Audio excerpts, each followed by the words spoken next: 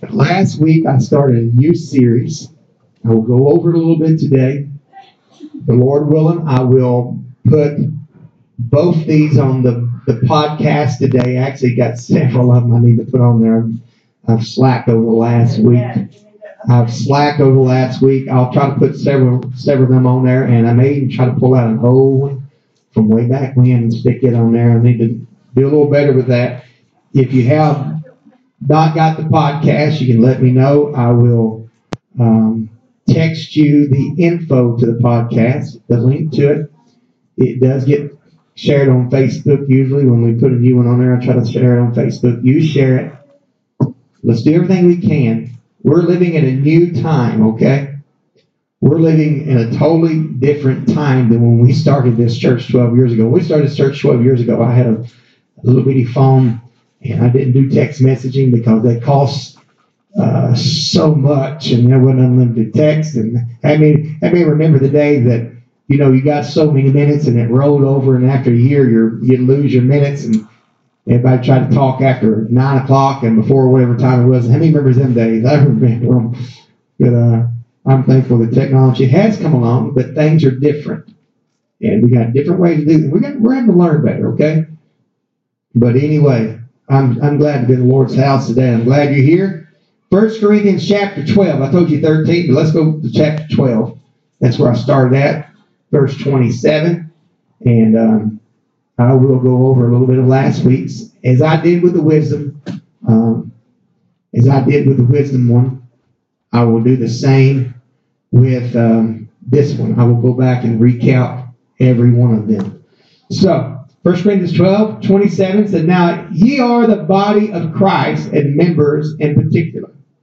And God has set some of the churches, first apostles, secondarily prophets, thirdly teachers. After that, miracles, then gifts of healing, helps, governments, diversity of tongues.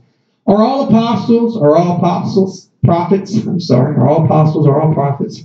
Are all teachers? Are all workers of miracles? Have all the gifts of healing? Do all speak with tongues? Do all interpret?" He said, "But covet earnestly the best gifts." But listen to the last part of verse 31. "Yet show I unto you a more excellent way." Everybody say an excellent way. Jesus, we love you. Thank you for the opportunity to be in the house, Lord. Thank you for everybody that's here today, God. Love these people, and I'm thankful for them, Lord. We love you and give you praise. Thank you, God. Open our heart, our spirit. Give us some great understanding today. Lord, we give you praise and glory and honor for it. In the name of Jesus. Amen. You may be seated. I started last week, and we kind of recapped some. We all want to have gifts of God. We all want to have prophecy flowing out of our lives. But the Bible teaches us that we are to be people who are a people of love. We exercise love in all our relationships. And this is something that's hard to grasp in the hour that we're living in. It's easy to love. Most times it's easy to love your wife. Most times it's easy to love your spouse and your kids. And sometimes you want to choke them. I understand that. They want to choke you. I understand all that. But the concept of the Bible's type of love is something that goes beyond that. It transcends that. We're to love our enemies. We're to love those and do good to those who despitefully use us. That's not an easy concept. Hebrews 12:14 said, "Follow peace with all men and holiness, without which no man shall see the Lord." See, the Bible tells us that we are to make every effort to live in peace with some men. No, that's not what it said. It said with all men. And to be holy. How awesome would it be to live in peace with everyone around you? And to be holy at the same time. Because sometimes it's hard to be holy when you don't feel peace with somebody. I mean, it's hard to be holy when you want to bust somebody in the nose, right? It's hard to be holy when you're upset at your wife or your spouse and you just want to choke her and kick her and all that. It's hard to be holy like that sometimes. And she wants to do the same to you. Today I'm continuing the series that I started last week, and in the reading my text again this morning, verse 31, it said, covet the best gifts. He said, but I want to show you, paraphrasing here, verse 31, he said, I want to show you a more excellent way. Apostle Paul teaching the church in Corinth about the gifts of the Spirit and what each gift does. And then Paul said, but I'm going to show you a more excellent way. A more excellent way. Everybody say a more excellent way. After he says a more excellent way, immediately we start reading Corinthians 13:1. And I said last week, got to remember that the Bible, when it was written, wasn't written in chapters and verses. It was written as a letter. And the good gracious of some people that are smarter than us decided to go in and figured out the context of each letter and broke it down and made it into chapters and verses to help us understand it and reference it better. And this is one of those situations. He went straight from writing about the gifts to all of a sudden talking about love. He went from, I'm going to show you a more excellent way to, though I speak with the tongues of men and angels and have not charity or love, he said, I become sounding brass and tinkling cymbal. A more excellent way. It's a way of love. Gifts are great, but love is the foundation of being a child of God. Love is the foundation of living for God. After all, God is, we know, right? What is God? God's love. Love is just the foundation.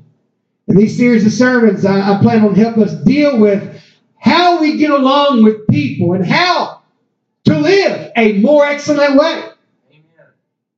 It's really hard to live in peace when you have hatred towards somebody. It's really hard to live in peace when you and your wife fuss all the time. It's hard to live in peace when you and your kids fuss all the time.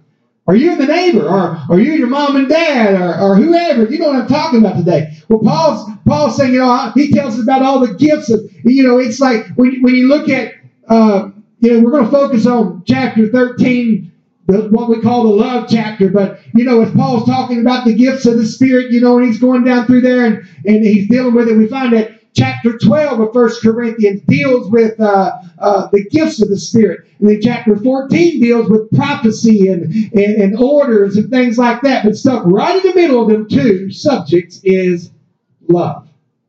As I said last week, that tells me two things. It tells me you don't have to love to have the gifts working in your life. I've seen some really, really anointed people with gifts that once I got to know them, I'm like, I don't like you. Just being honest. I've had some people that they were just awesome. I thought, man, they're incredible men of God. But then I got to know them like, I don't know. Because, see, the Bible tells us in Romans, it said the gifts of calling God are without repentance. God is willing to give you a gift to invest in you, to hoping that something in your life will kick in and that gift can be used in a great and mighty way. I've seen people with the gifts of prophecy that you just really didn't want to cross them when that got done. There was a man, I would not call his name, some of you probably would know him, and when we was going to the home missions conference several years ago, Brother Donnie, he's a man, matter of fact, that I was at church one night, he laid hands on me, and he spoke to me. He read my mail right where I was at. And give me, Sister Lisa, something I needed in my life.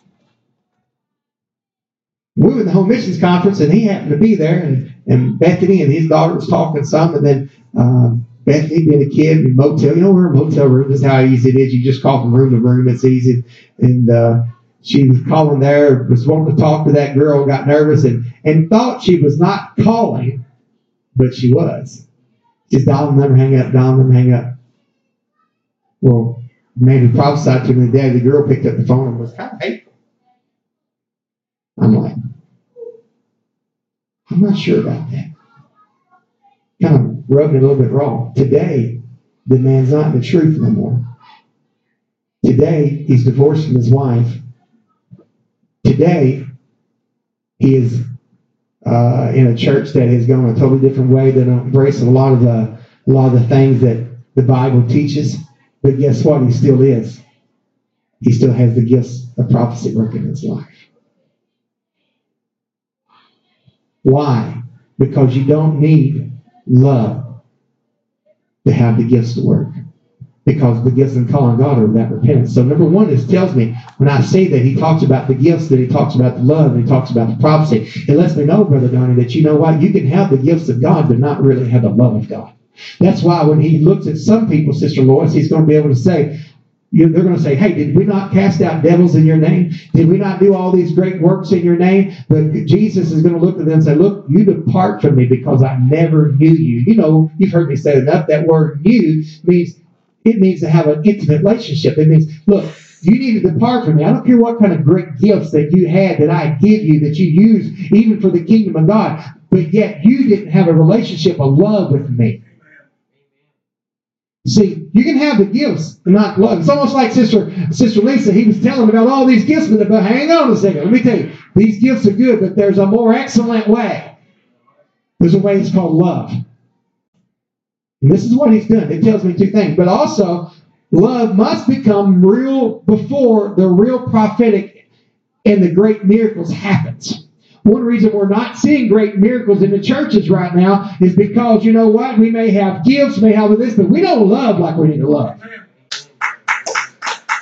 When there begins a flow of love in the church, there's going to be a flow of miracles that begin to happen in the church. I believe once we get the love where it needs to be, we're going to start seeing blinded eyes open. We're going to start seeing people get out of wheelchairs. We're going to start seeing the person, everybody in town knows they're a drug addict, they're a meth head and all that kind of stuff. All of a sudden, they're going to come. Their lives are going to be changed, and God's going to make them missionaries and preachers.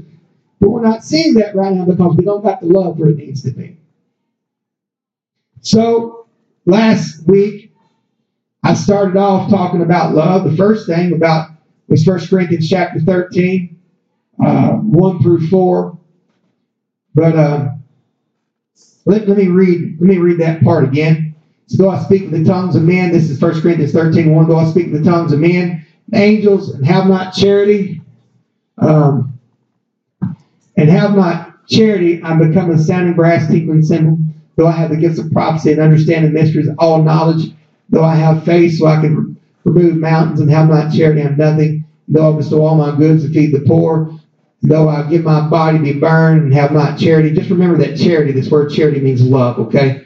It profited me nothing.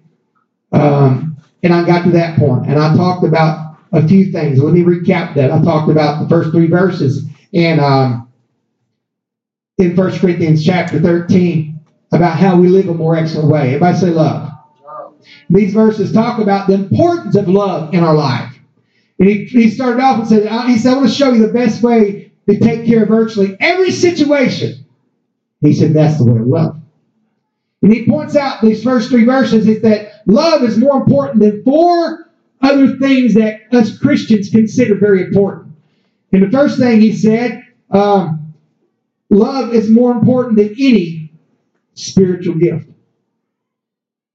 He said, I don't care if you have all these gifts. He began to name them all, you know. I don't care if you have all these gifts. Love's more important because the gift of the call of God's without repentance. You can have a gift but not love. Then he said in verse 2, he goes on to say, love is more important than knowledge. He said, if I have the gift of prophecy and can fathom, one version said, I can fathom all the mysteries of knowledge of God, but I have not love. I'm nothing.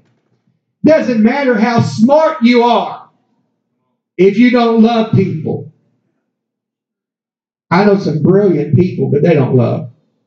It doesn't matter. He said, look, I don't care how smart you are. You got to learn how to love. If you know it all, but you don't have love, then you're nothing. Then Paul said, thirdly, Paul says that love's more important than faith.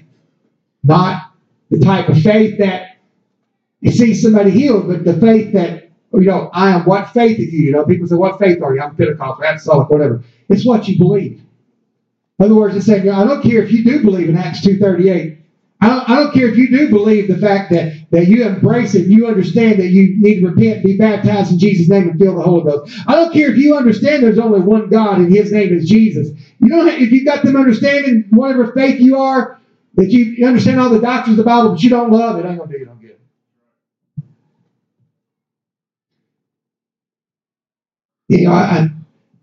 He said, if you got faith that you can move mountains, but you don't love, nothing. It's important. And he goes on to say, love is more important than your generosity. He said, if I give all my possessions to the poor, and I give my body to be burned, but yet I love not, I'm nothing. It doesn't matter how much you give in the church. What matters is how much, why you're giving. Are you giving because you love, or are you giving because you want somebody to know what you're doing? Are you giving because you want a name, or are you giving just because you love? We closed last week with these verses and some of my favorite ones. John 13:34. I guess I have a lot of favorites, but this is one that stand out. Jesus said, I give you a new commandment. John 13:34-35. That new commandment I give you, that you love one another, so I have loved you, that you also love one another. By this shall all men know that ye are my disciples, if you have loved one another. He said, people's going to know that you're my disciple by the way you love. And that's the truth, folks. People's not going to know that you're a Christian if you don't love. Right? Your kids might not understand what it really means to be a Christian if you come to the house of God and you shout and worship all the place and you go home and have fits on everybody in the house. You treat everybody in the house like the trash or less than you. It's not going to do no good. Love. We have love. And I also like the way he said this, that you love one another. Jesus said, as I have loved you. That's the key, folks. That we love like Jesus loves. So today I'm going to pick back up at verse 4 in 1 Corinthians 13. Let me read verse 4 through 8. I'm not going to concentrate on all of them, but this starts talking about what love is. And this is what we're going to start getting into. We found out why we need love, because love is more important than anything else, basically saying. Now then, we're going to look at what love really is. And verse 4 says, let me replace charity with love, okay? Because this is what we're talking about. And charity and love is the same thing. So I'm going to replace charity with love as I'm reading it. So if you're a follower, you're going to see me say love instead of charity. Love suffereth long and is kind. Love envieth not. Love vaunteth not itself. It's not puffed up. Doth not behave itself unseemly. Seeketh not her own. Is not easily provoked. Thinketh no evil. Rejoiceth not in iniquity, but rejoiceth in truth. It beareth all things, believeth all things, hopeth all things, endureth all things. Charity, love never faileth, but whether there be prophecies, whether they shall fail, whether there be tongues, they shall cease, whether there be knowledge, it shall vanish away. We are real people. We're real people we're men and women who we work in this crazy world that love is not always real evident.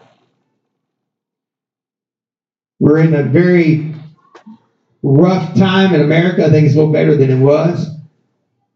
But people concentrating on racist and hate speeches and all this kind of stuff. If anybody is on Facebook and you have seen Brother Daniel Walter said tonight, oh my goodness, forevermore laid it out about the importance of loving everybody. It was phenomenal. But we're living in a time when it's very evident that love is not always there. We have moms and dads, and we have husbands and wives and sons and daughters. We're trying to relate to one another, right? He knows that alone is not always an easy job for us. Much less to trying to relate to someone you don't see all the time.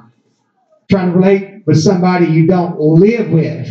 I mean, it's hard enough trying to relate with my wife and kids and love them all the time, but much less that person who cuts me off on the way to work or takes their shopping cart and cuts me off, Brother David. Marks the aisle in Walmart. bad, right? But with these words, Paul writes, and he is saying, as idealistically and as beautiful as this love is that he's talking about, he said, you and I can experience this kind of love in a world that is complicated, in a world that's so full of pain and sorrow. The kind of love that Paul talks about in 1 Corinthians can and it should exist. And if we can find that kind of love, you're going to find someone who is a great leader.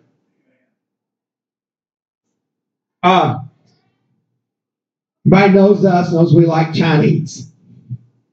We eat Chinese as often as we can. In fact, somebody telling one kid on the way to church said, we're going to eat Chinese today. Somebody else going to help pay for it. We're not going to eat Chinese today. But we go enough to the Chinese restaurant there in Princeton that when we walk in, Brother Donnie, if it's all five, you five, come this way.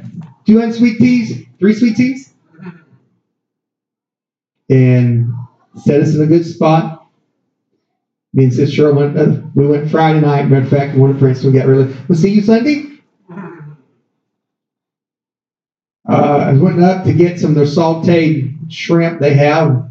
Really good. And wasn't much left. And I was fixing, here's this one lady comes. She's super nice and friendly. She comes up, sets the bowl up there, takes the spoon out and hands it to me. She said, dip out of here. Get the fresh, is what she's telling me to do. Showing me just, she don't know my name. But I can tell the people who run that place generally cares for people. You know how it is to work for a boss that you're just a number. I worked for both of them. You're just a number. But then you work for somebody you know that cares for you. They generally care. You're not just a number. You're not just whatever. That's how we should be. It should be a love, Sister Valma, inside of us towards everybody. And this is the love that the Apostle Paul is talking about. He's talking about a love that makes us as Christians, that we should be leading this world. And if you're really going to be a leader, it's going to take this type of love that Paul's talking about. And when we look at the scope of these 3 chapters together, 1 Corinthians 12, 13, and 14, this is what Paul is talking to the Corinthian church about. It's about being a leader. And he said, look, you're going to be a leader. We need these gifts in your life. And in 1 Corinthians 12, in verse 14, begins to talk about what the leadership brings us to this prophecy and leading the church. But it right in the middle of that, but hang on, if we're going to be a leader, you got to love. And he goes through in 1 Corinthians, we talked about last week, and I went over a little bit here this morning, how this is what love is not, but this is what love is.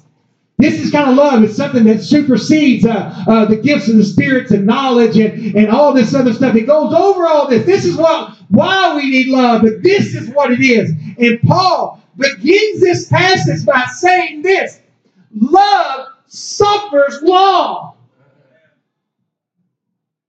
First thing he says about this love. Or another version puts it this way, Brother David. So love is patient. The Greek word that he uses can be translated either way, either patient or long-suffering. It basically means that love is something that endures a long time. It's something that doesn't easily give up. It keeps on persisting in spite of everything. It doesn't take a lot of talent on our part to suffer. Right? All of us suffer in one way or another. Some of you might be thinking this morning, I'm suffering through this sermon. Get down, brother. I hope not. But we don't have to have a graduate degree or graduate with honors at the top of our class to know how to suffer. You don't have to be rich. You don't have to be poor, young, male, female. Everybody suffers. And some of us suffer more than others. But all of us suffer.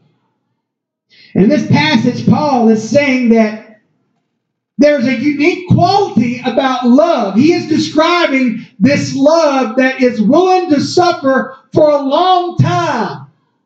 Suffer long. Everybody say suffer long.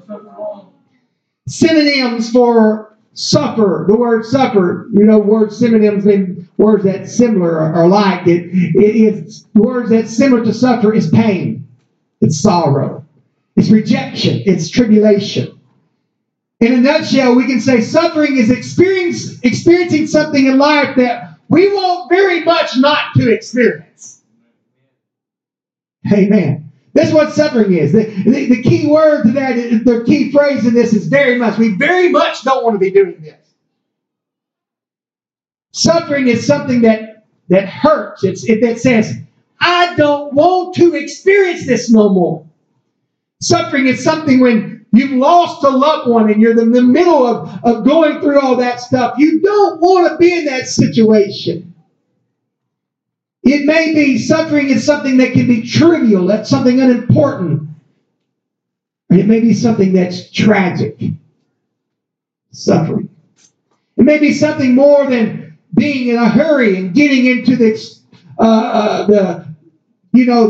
self-check at Walmart or maybe the express line at Walmart and all of a sudden you get an express line because you're in a hurry, right?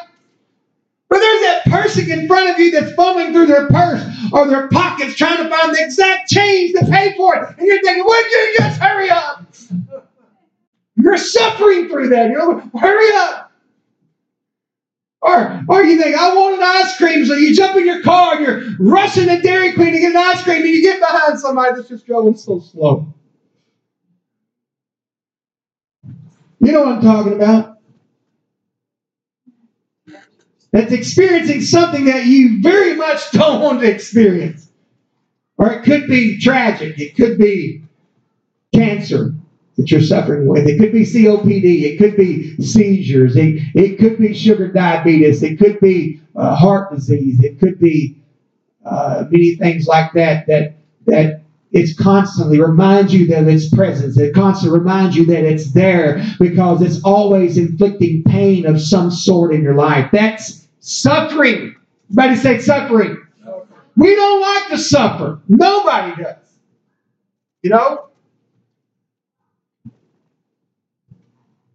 You have a loved one. I remember watching Mom the last 2 weeks, watching her seemingly to suffer in her dying process. It wasn't easy. I didn't like it. I'm willing to suffer. I don't like to suffer. But Paul says that the love that he's talking about is willing to suffer for the thing that is loved. It's willing to endure that which is very much that we don't want to experience, but it does. We do so because of love. I just want to stop here and say that kind of love is greatly needed in our time. Paul starting this off with talking about this love. He said, let me tell you, the first thing about this love I'm talking about, it's love that's going to suffer. It's love that is going to take some suffering. But if I was to ask, hey, do you want some love that's suffering love? Most of us are going to say, no. Who wants to suffer in love? Yet in this world, where suffering is very real, folks. We know it's very real. I mean, if you've been keeping it up at all with Hurricane Michael, there's people on the coast, no doubt, is suffering. Whether they're, I've seen good churches destroyed. I've seen just places, people are suffering. Today, we're in our church having church, and some of us was complaining because it was a little cool. We walked in here at 60 degrees, and some of them down there just like to have a church that had 4 walls and it was 60 degrees. The world's suffering.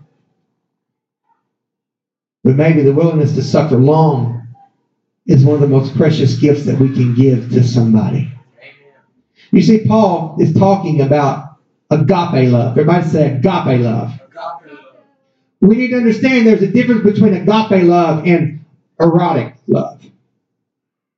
The Greek word here used for love is agape. It's sometimes called a divine love. It's because it is the word that is used to express God's love. And it says God is love. It's an unselfish love that's called it was the unselfish love that caused God to robe himself in flesh and come to this earth as Jesus and to suffer on the cross for our sins. He gave himself because he loved us. For God so loved the world that he gave himself. This is the agape love that I'm talking about. Agape love moves us to help without expecting anything in return from somebody else.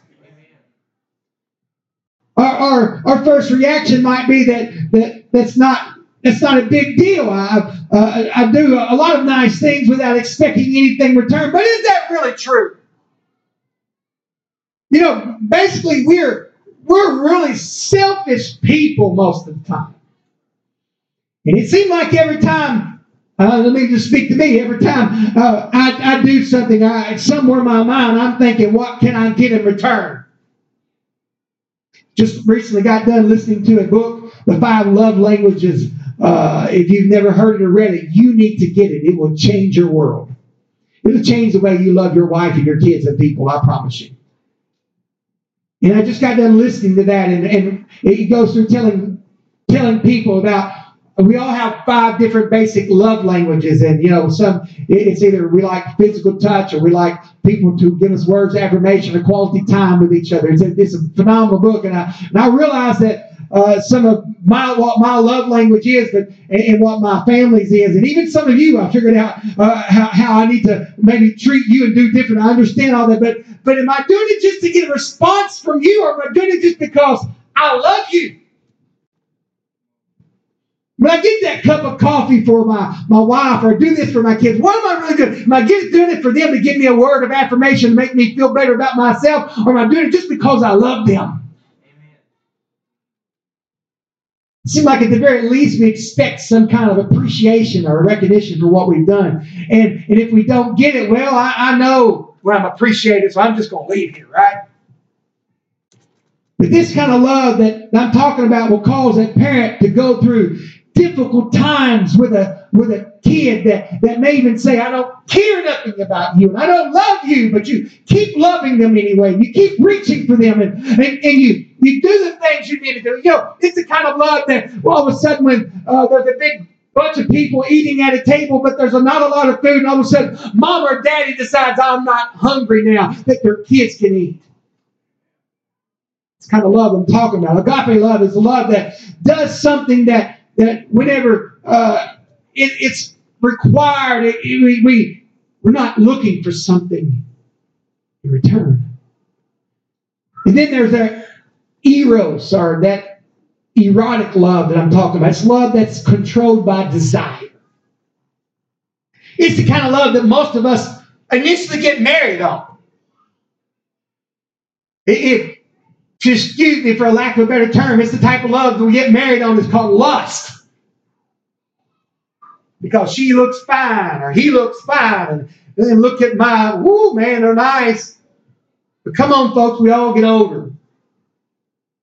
And that eros love has to run out, and eventually it has to be agape love. It's that love that you just choose to love, and you choose to suffer through the bad breath, and you choose to suffer through the arguments, and you choose to suffer through the stuff that you're going through. It's a love that's not based on desire, but based on a choice. The very nature of eros love is concerned only with my desires, and it will move us literally to eliminate its own suffering when necessary. It's that eros love is all of a sudden, when I start suffering, I check out. I don't need this relationship no more. When you look at Jesus the night before his crucifixion, when Jesus and the apostles reached Gethsemane, the Garden of Gethsemane, We find the book of Matthew 26 verses, you can read 37 through 39 later if you want, but we see that he took Peter, James, and John with him and to the garden, and the Bible says he began to be very sorrowful, very troubled, and he said, my soul is overwhelmed. He was saying, I have so much sorrow, but the Bible lets us know that he went a little farther. He went, even though he was sorrow, knowing what was come upon him, he went a little farther and he put his face on the ground and he prayed this prayer. He said, let this cup pass from me. But he ends up saying, nevertheless, not my will, but thy will be done. That is agape love. That is long-suffering love. That is Jesus saying, I will suffer through it all for the sake of the others that needs to be saved. That's what I'm preaching about today. This is the love that I'm talking about this world needs, this church needs, everybody in this world needs us to have that love. That's what Paul was saying. I know the gifts are important. I know we want the prophecies, but it's not going to come until we get this love in our spirit that starts with long suffering. Love that's willing to endure some things. Paul says long suffering, and you know what? We can find a loophole in this and say, he says long suffering. It didn't say eternal suffering, right? That means at some point I can quit this long suffering with this, and there's going to be an end to it. We try to find that loophole. And when we start asking Paul, well, how long do I have to suffer with this love? I don't know. He don't give us the answer to that. I don't know the deadlines to that. I don't know. All I know is we have to suffer long. He kind of leaves it dangling there. But does suffering last forever? No, not necessarily. We can see in the scriptures in Romans chapter 1. Well, I won't read it for the sake of it, but he begins talking about how the ones that, when they knew God but they glorified Him not as God, and they were not thankful, their vain imaginations, their foolish hearts, and they began to profess themselves as wise, but they was fools. He goes on talking down through there to finally, verse 28 of Romans 1, he said,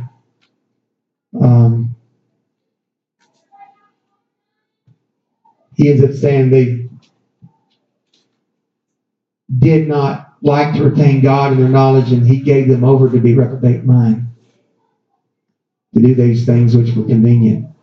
And we find that the long suffering of God does run out. And there is points maybe in our life, Brother Donnie, that when you love somebody, but that long suffering does have to come to a point that finally you just have to say, I love you, but I have to back away. I know there is points for that. I know there's been times, it's happened very few times, but I know there's been people that's come to this church when finally God says, and look, just here a while back it happened. If somebody come to church and they left for the day, but I still pray for them every day. I mean, I got a list that I pray for often and meeting most every day. But here a while back there was some people that God said, remove them from the list. And it hurt me, it pained me. And Sister Lisa, I took them off. And I quit praying for them every day. Do I not pray for them? I still pray for them at times. But I don't pray for them like I did with David. God knew that it was consuming me. And it's time to let them go. I've had some, Brother Donnie, when the Lord said, just let them go. It's not easy. I understand it comes a point for that, but by and large, folks, we have to, there's a time when God says, that's enough. This is killing you. You got to stop. But by and large, Brother Donnie, the love that he's talking about says we got to have long suffering. I don't think God expects a spouse, it's particular ladies in this situation, to have to stay with a man that beats her and drinks and abuses her just constantly over and over and over. I understand that, the sanctified wife can sanctify the unsanctified husband. I understand all that, but I think there comes a point where that woman just needs to say, you know what? I don't have to live in this, and you can just leave. Get out of that situation. And sometimes it'll change some things. I understand that. I understand. There does have to come a point with that long suffering. But folks, we have to understand that the important part of this love that Paul's talking about is be willing to love people without expecting something. This is the love I'm talking about. See, because long suffering produces some positive things in our life. For example, long suffering produces patience. Long suffering produces patience. Let me tell you what, you have kids, most of us have kids in here, right? When them babies are little, this is what I'm talking about, long suffering.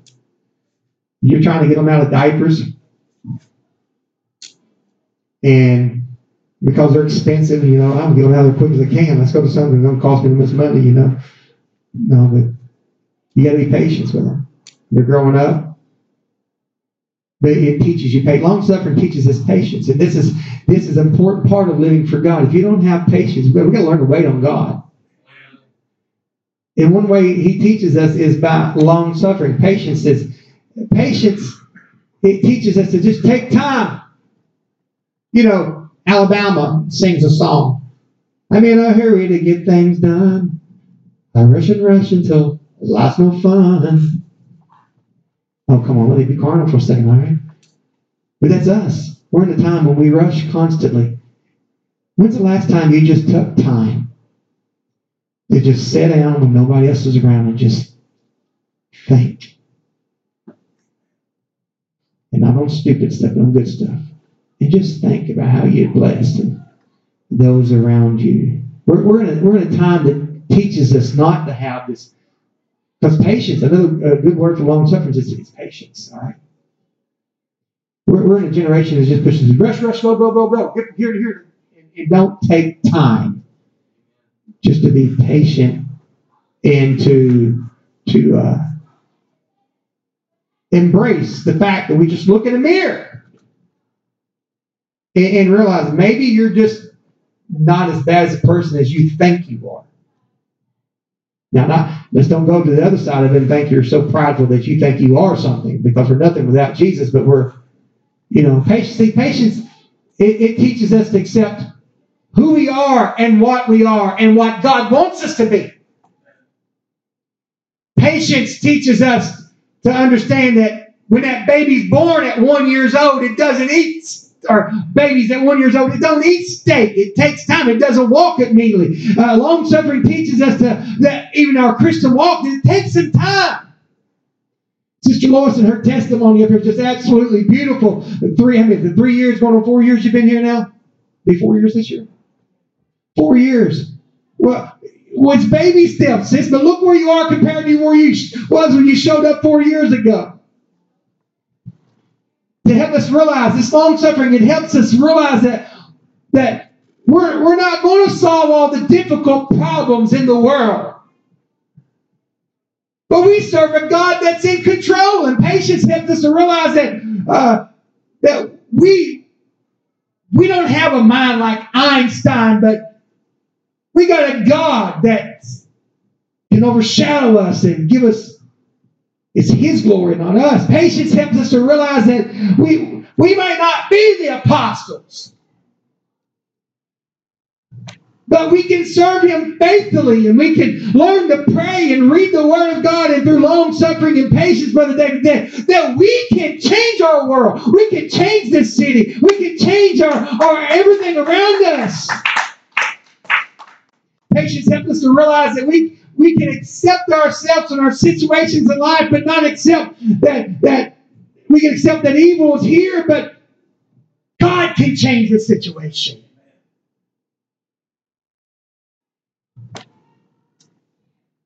Accepting the situation and being able to suffer with it. And suffer long until God moves on it. Daniel, in the book of Daniel, we can read where Daniel prayed for 21 days. And we're in a microwave generation, okay? I want it now. Daniel, you know how many times I've counseled with people and just said, look, if you will begin to consistently start a prayer life every day praying, read your Bible every day, and I've tried that, it don't work. How long did you try it? Week, 2 weeks. That's not long suffering. See, long suffering teaches us to be patient. The scripture in Galatians 6:9, don't be weary in well doing, for in due season you shall reap if you faint not. This word faint, they say, look, if you faint, why are you going to be faint? Because you're going to be suffering along the way. That's why Jesus said, those who endure to the end, they're going to be saved. There's going to be some enduring. There's going to be some long suffering. And this long suffering develops courage in our life. Courage to stand up against what is evil and say, I hate that. I'm not standing for that. To hate the famine, the poverty, the disease, and the sin, and all this, and say, you know what? I'm not giving in to that. I'm going to suffer through this world's sin and all this stuff. I'm going to be a soldier, and I'm going to battle with them as long as I have to on this earth. I'm going to suffer, and I'm going to make it. Be a soldier. To love people out of their sin. Not everybody that comes in the church gets off from their addictions immediately. Everybody comes in on the first night. Some they're delivered of all their addictions immediately. Others we have to suffer for a while. We've got to suffer through the things we're dealing with. And this long suffering produces a love that can look across the street and see your neighbor that's in trouble and to be moved to help them with their need and not expect anything from them. To have a grocery shire, and they may show up but never show up again for weeks, or give a love offering to somebody, and they may not show up back on the next service or for another year. But Brother Donnie, we're doing it because it's right, and we love them, and we're having long suffering because you never know down the road where it may change them. It's a love that forgets about ourselves and thinks about others. It's a love that will give and give and give and give some more. It's the greatest example is God. And you ever wondered why God just say, you ever wonder why God said, I'm tired of you. You ever wonder why God sometimes don't look at us and just says, this being us, and just goes, smash our head. I look at sometimes and I think about the things God's told me He wanted in my life, and I'll look at some of the things still not there, and I think, God, why are you put up with me? It's the agape love. It's the love that He's telling us that we need in our life, that we love people for a long time.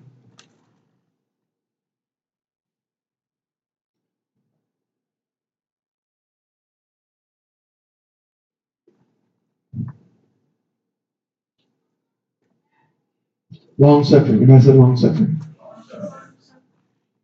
This is what Paul starts off with telling us what love is.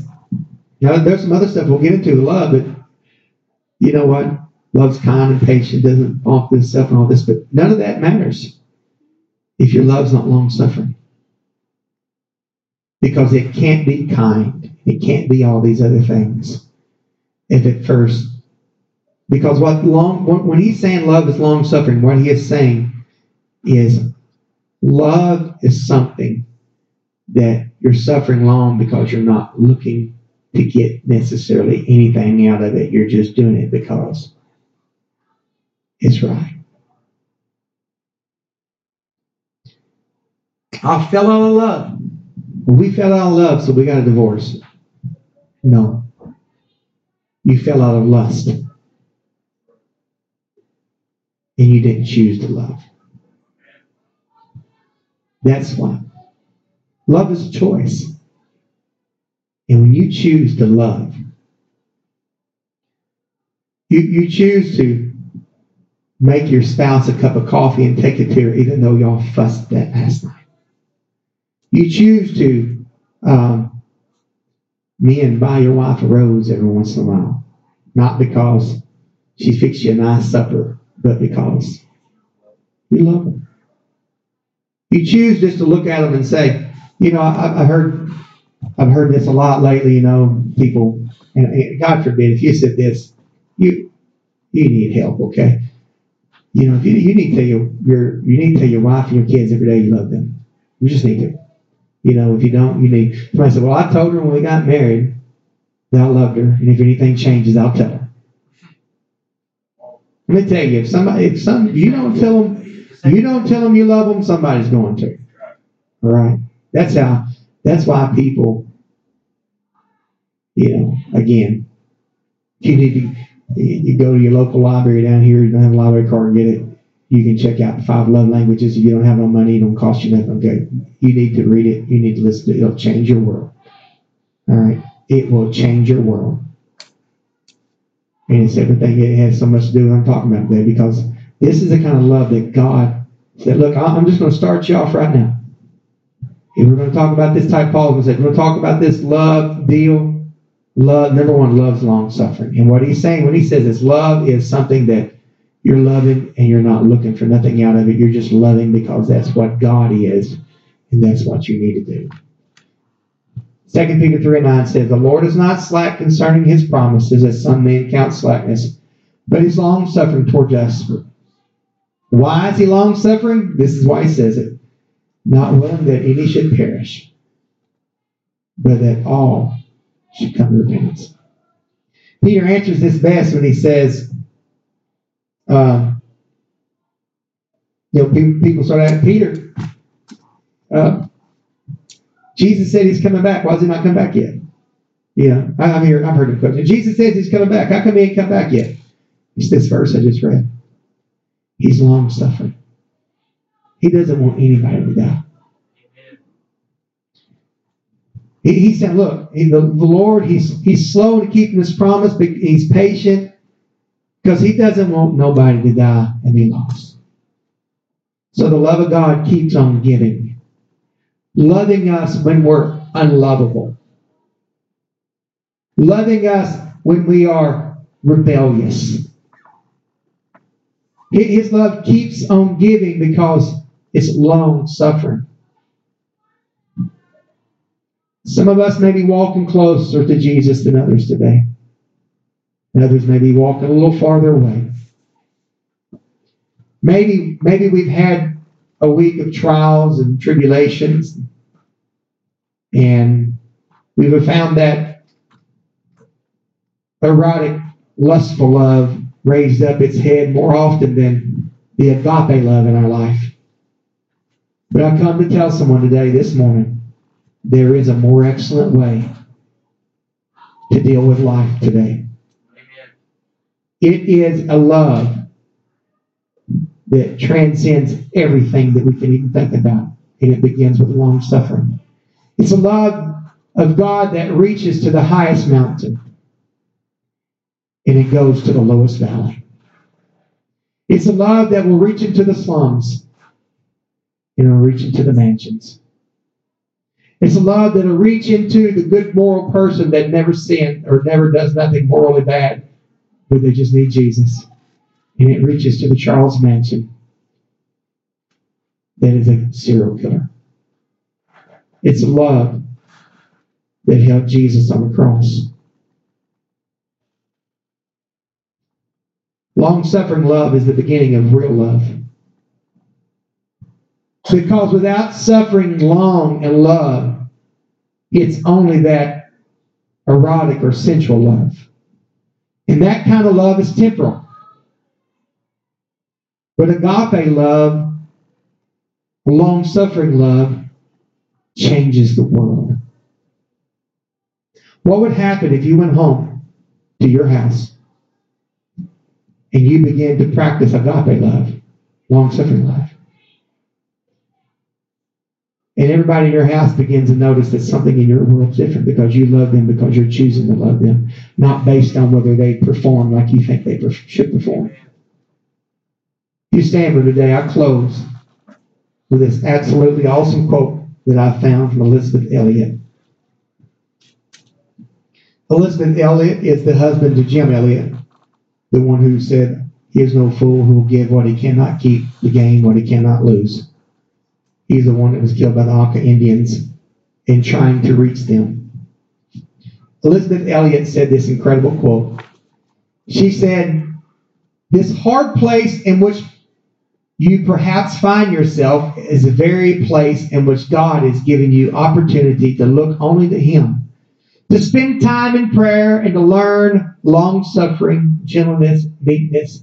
In short, to learn the depths of the love that Christ Himself has poured out on all of us. For this church to become what God has destined for us to be. For you and I to become what the men and women that God has destined for us to be, we have got to be founded on the real love of God. It is the love that Paul talks about in 1 Corinthians chapter 13. It is the love that he starts when he begins to name what love is with the words. Charity is long-suffering. You know why we have trouble with long-suffering? Because we live in a selfie generation and we've made everything about me. Jesus made everything about us. I believe it's Hebrews chapter 12 and verse 1 when he says, "Wherefore, seeing we're compassed about with so great a cloud of witness, let us lay aside every weight, the sin which does so easily beset us." He goes on to say, He's the author and the finisher of our faith. For the joy that was set before Him endured the cross. You think about that. For the joy. Now, what are we talking about? What picture we paint? We're painting a picture of the cross. We're painting a picture of Jesus going to the cross. And He says, for the joy that's set before Him. Was the joy the cross? No. That was the long suffering. That's the suffering part. The joy was what that cross was going to bring. It was going to bring salvation to every one of us. That was the joy. And if we view love in this instant as starting with long suffering, the fact that, look, if I suffer through the terrible twos of my kids, I suffer through the diapers, and I suffer through all this stuff with my kids, one of these days, they're going to grow up and they're going to be good kids, and I love them and give them the time and all this. You understand what I'm saying? So today, long suffering. Everybody say long suffering. I challenge you to begin today. Let it be something different in your world. That you leave this place and you begin to find ways to love people without return. I challenge you to leave this place. Start at home. Begin to love your wife and your kids. Show them their love without looking for something in return. It will change your world. It will change this church. I challenge that every time somebody walks through them doors, I don't care what they've done to you. I don't care how they've talked about you. I don't care if they took an entire day and they blasted you on Facebook all day long. I don't care what they've done. What would happen if you and I would look at them and be like Jesus when He looked down at them people and said, forgive them. They don't know what they're doing. And we can begin to love people like Jesus loved people. Let's start at home. Let's take it to our grocery store. Let's take it to the car. Let's take it to the doors when people walk through here. And let's begin to love people like they need to, like God designed us to love them. And we will change this world. Welcome, come pray. I'm going to pray. Lord Jesus, we love you. Lord, I ask you to help us to love. Love you. Love people. Help us, God, to love. Love with all we have. Love with everything within us, God. Help us, Jesus. Help us to love. Help us to magnify your name, to praise your name, God. God, help us, God. Help us, God. Hallelujah. Help us in this place today, God. Help us to love people.